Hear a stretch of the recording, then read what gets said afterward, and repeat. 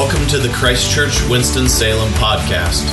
To learn more about Christ Church, visit us at christchurchws.org. Subscribe to our podcast at our website, iTunes, or wherever you listen to podcasts. Thanks for listening.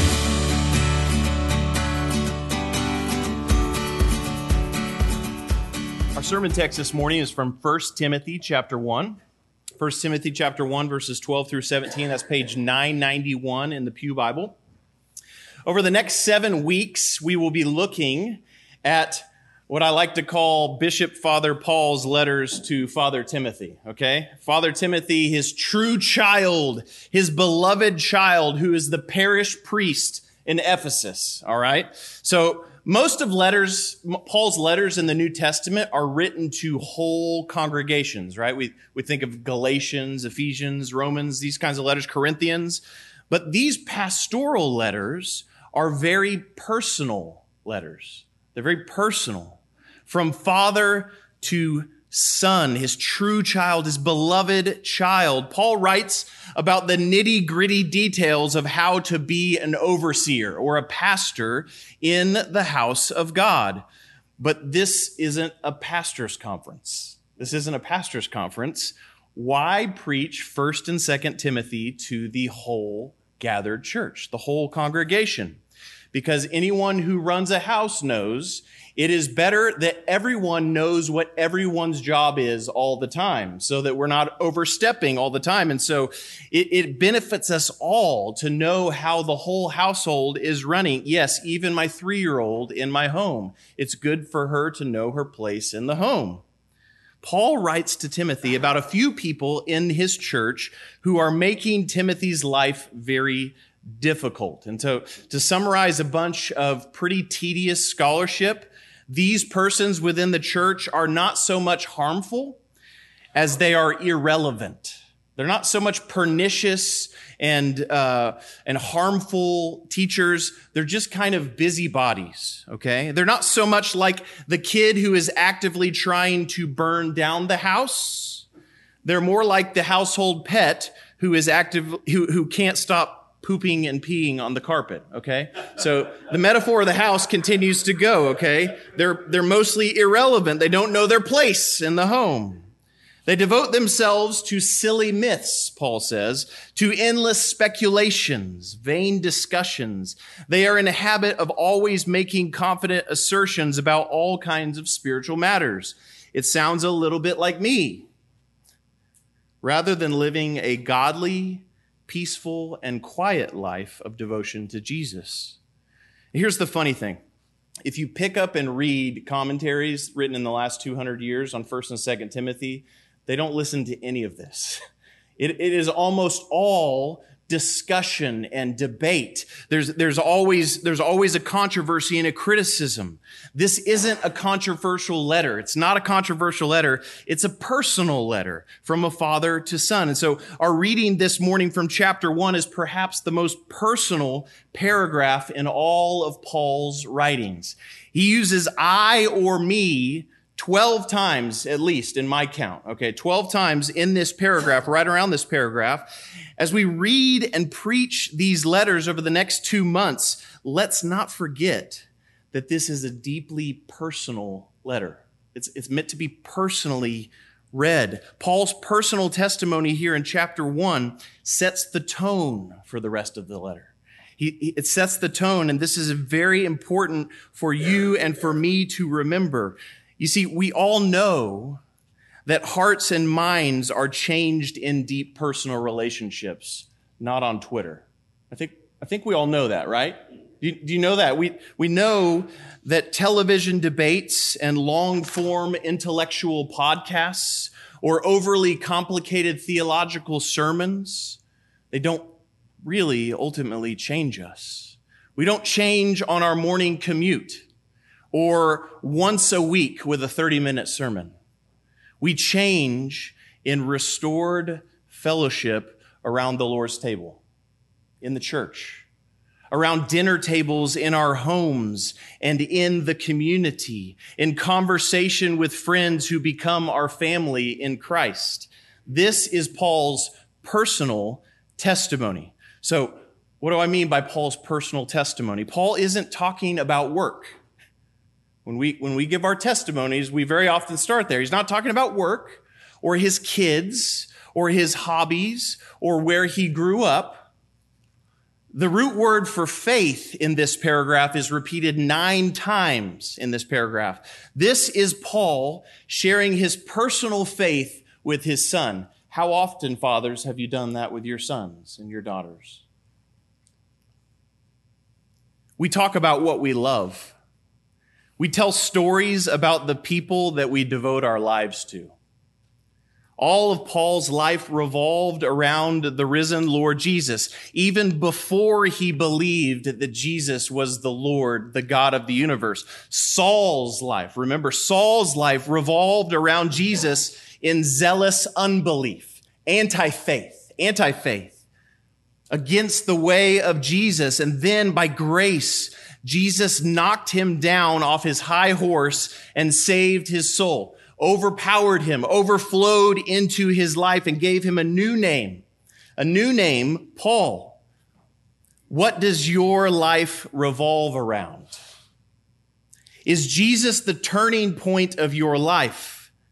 You don't need a dramatic conversion like the Apostle Paul to center your life on Jesus. Is Jesus just an accessory, an occasional weekend activity? What do you talk about all the time?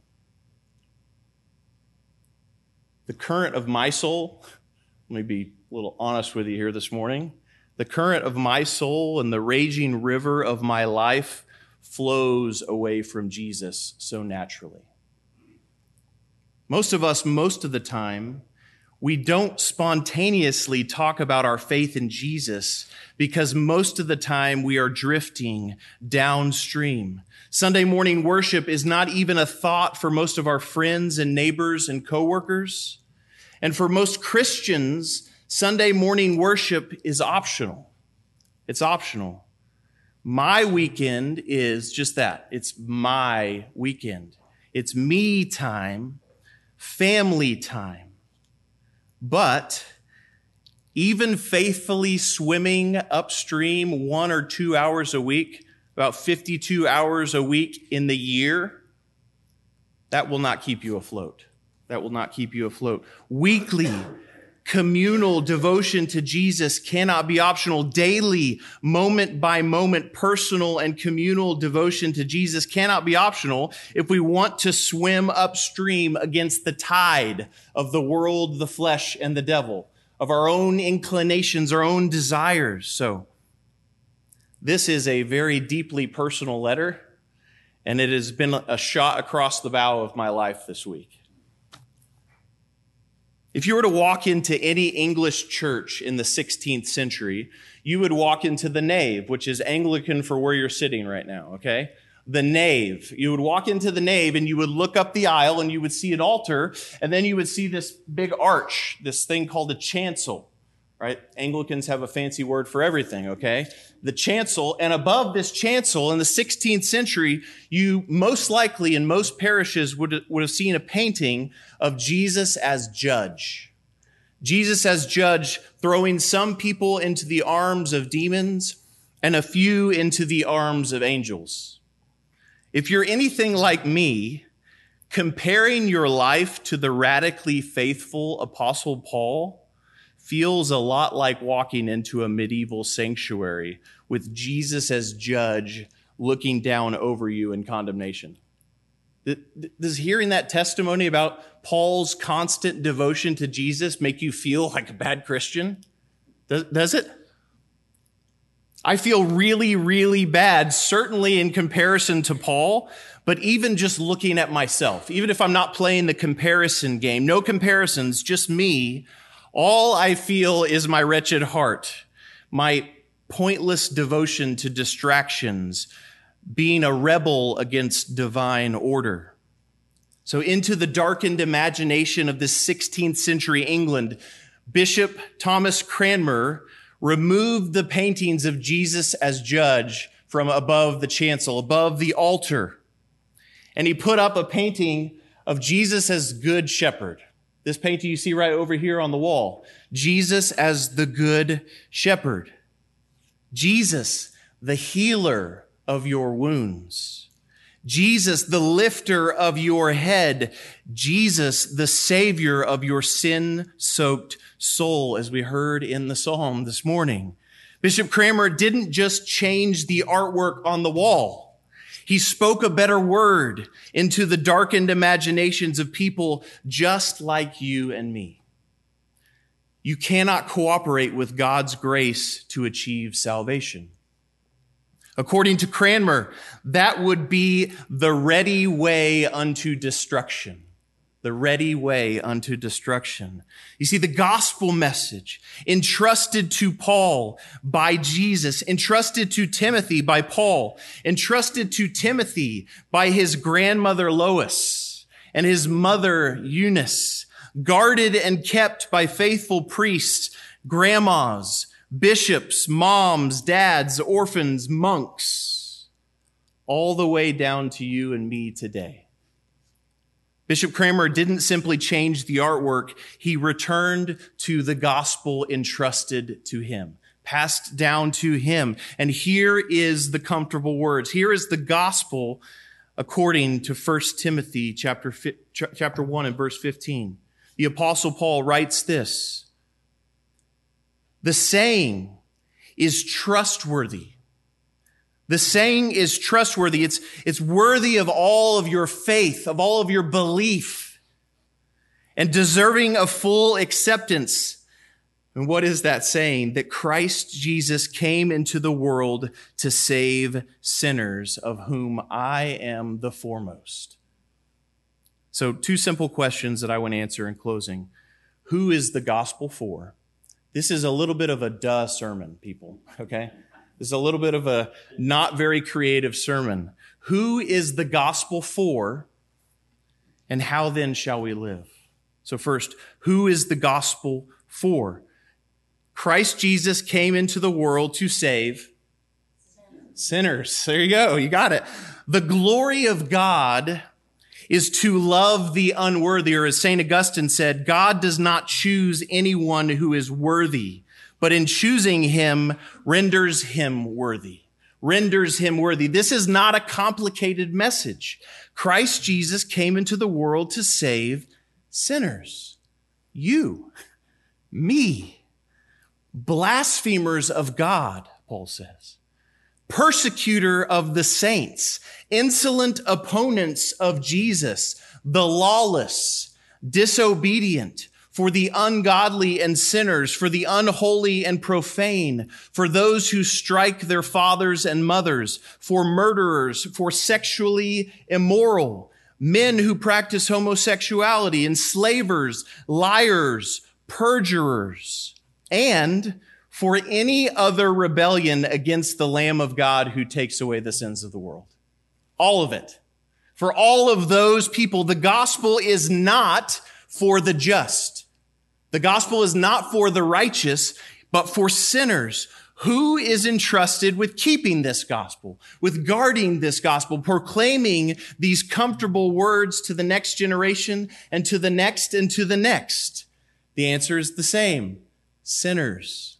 Sinners, you and me.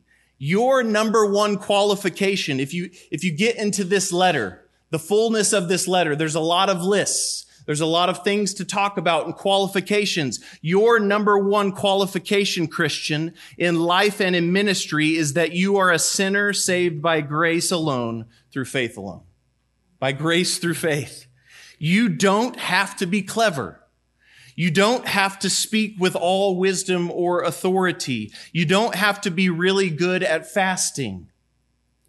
And you certainly don't have to be a preacher to proclaim the gospel. When you lie down and when you get up, when you walk, when you work, when you eat, write it on your forehead, write it on the front door of your house, write it down on your heart. If you are a great sinner, you are qualified to talk about the great Savior, Jesus. So let me say a quick aside. I contemplating marking this whole part out, okay? So I'm just going to read it so I don't go on too long. There's a lot of talk today inside and outside the church about brokenness. Nothing is moral anymore. Everything is medical. Everything can be fixed. In the church, more and more often each day, I hear this, that the gospel is for broken people in need of healing, not for sinners in need of atonement. So, this is not a either or. You hear me, Christian? This is not a either or. We need healing. He is our healer. We are broken. Not everything is a specific result of my personal sin against Yahweh God, against Jesus. I live in a broken world, and the effects of the broken world affect us. But our language matters. Our language matters. Jesus absolutely heals brokenness, but his broken body and his shed blood atones for sin. For our active rebellion against God. So if we eliminate sin from our gospel, we eliminate the cross of Christ. So that was my aside. The gospel is for sinners, and our language matters. The way we speak about this matters. So who is the gospel for? It's for you, sinner. It's for me, sinner. And how then shall we live?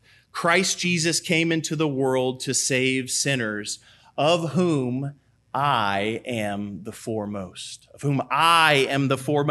If you live every moment of your life as if you are the worst, if you are the greatest sinner in the room, then Christ will always and forever be the greatest Savior in the room. Let me say that again. If you live every moment of your life as if you are the greatest sinner in the room, then you have every opportunity to talk about Christ, who is the greatest Savior in the room. This is the personal testimony of the Apostle Paul. Not that he was the chief of sinners. Not that this was his former life, but that he is presently the foremost sinner. The least of the apostles, he says elsewhere. Unworthy to be called an apostle, he says of himself. John Chrysostom in the 4th century says it like this: if you have sinned and God has pardoned your sin, receive your pardon and give thanks. Receive your pardon and give thanks, Christian. But do not be forgetful of your sin. It is not that you should fret over the thought of it, but that you may school your soul not to grow lax or relapse again into the same snares. Man, I would have loved to be here in John Chrysostom's sermons, man. Those are great sermons. Paul says to us, his sons and daughters in Christ, look at me as an example. I have nothing that I did not receive by divine mercy. So then, I preach Christ. My beloved son and daughter, you do not have anything that you did not receive by divine mercy. Therefore, preach Christ. If you feel like the worst Christian this morning, you're in the right place. You're in good company. If your continual self-assessment is that you are a great sinner, then you have a continual opportunity to redirect your heart and your speech to the boundless and overflowing mercy and grace that is revealed in Christ. Today is the day to talk about this grace poured out in your life. Today is to live your life as an example of this grace in your life. Great sinners have plenty of opportunity to change the topic of conversation to Jesus, the great Savior. Did you sin against your children driving to church this morning? My wife is battling that temptation right now. Humbly repent to your kids and talk about Jesus. Have you been nursing a grudge against a brother or sister for whom Christ died? Humbly repent, as we're going to say in the liturgy, humbly repent. Go and make peace with him or her in the passing of the peace before you come to this fellowship table, before you come to this meal. I received mercy for this reason, Paul said, that in me, as the foremost sinner, Jesus Christ might display his perfect patience as an example to those who were to believe in him for eternal life. Now to the King of the ages, immortal, invisible, the only God, be honor and glory forever and ever. Amen. In the name of the Father, the Son, and the Holy Spirit.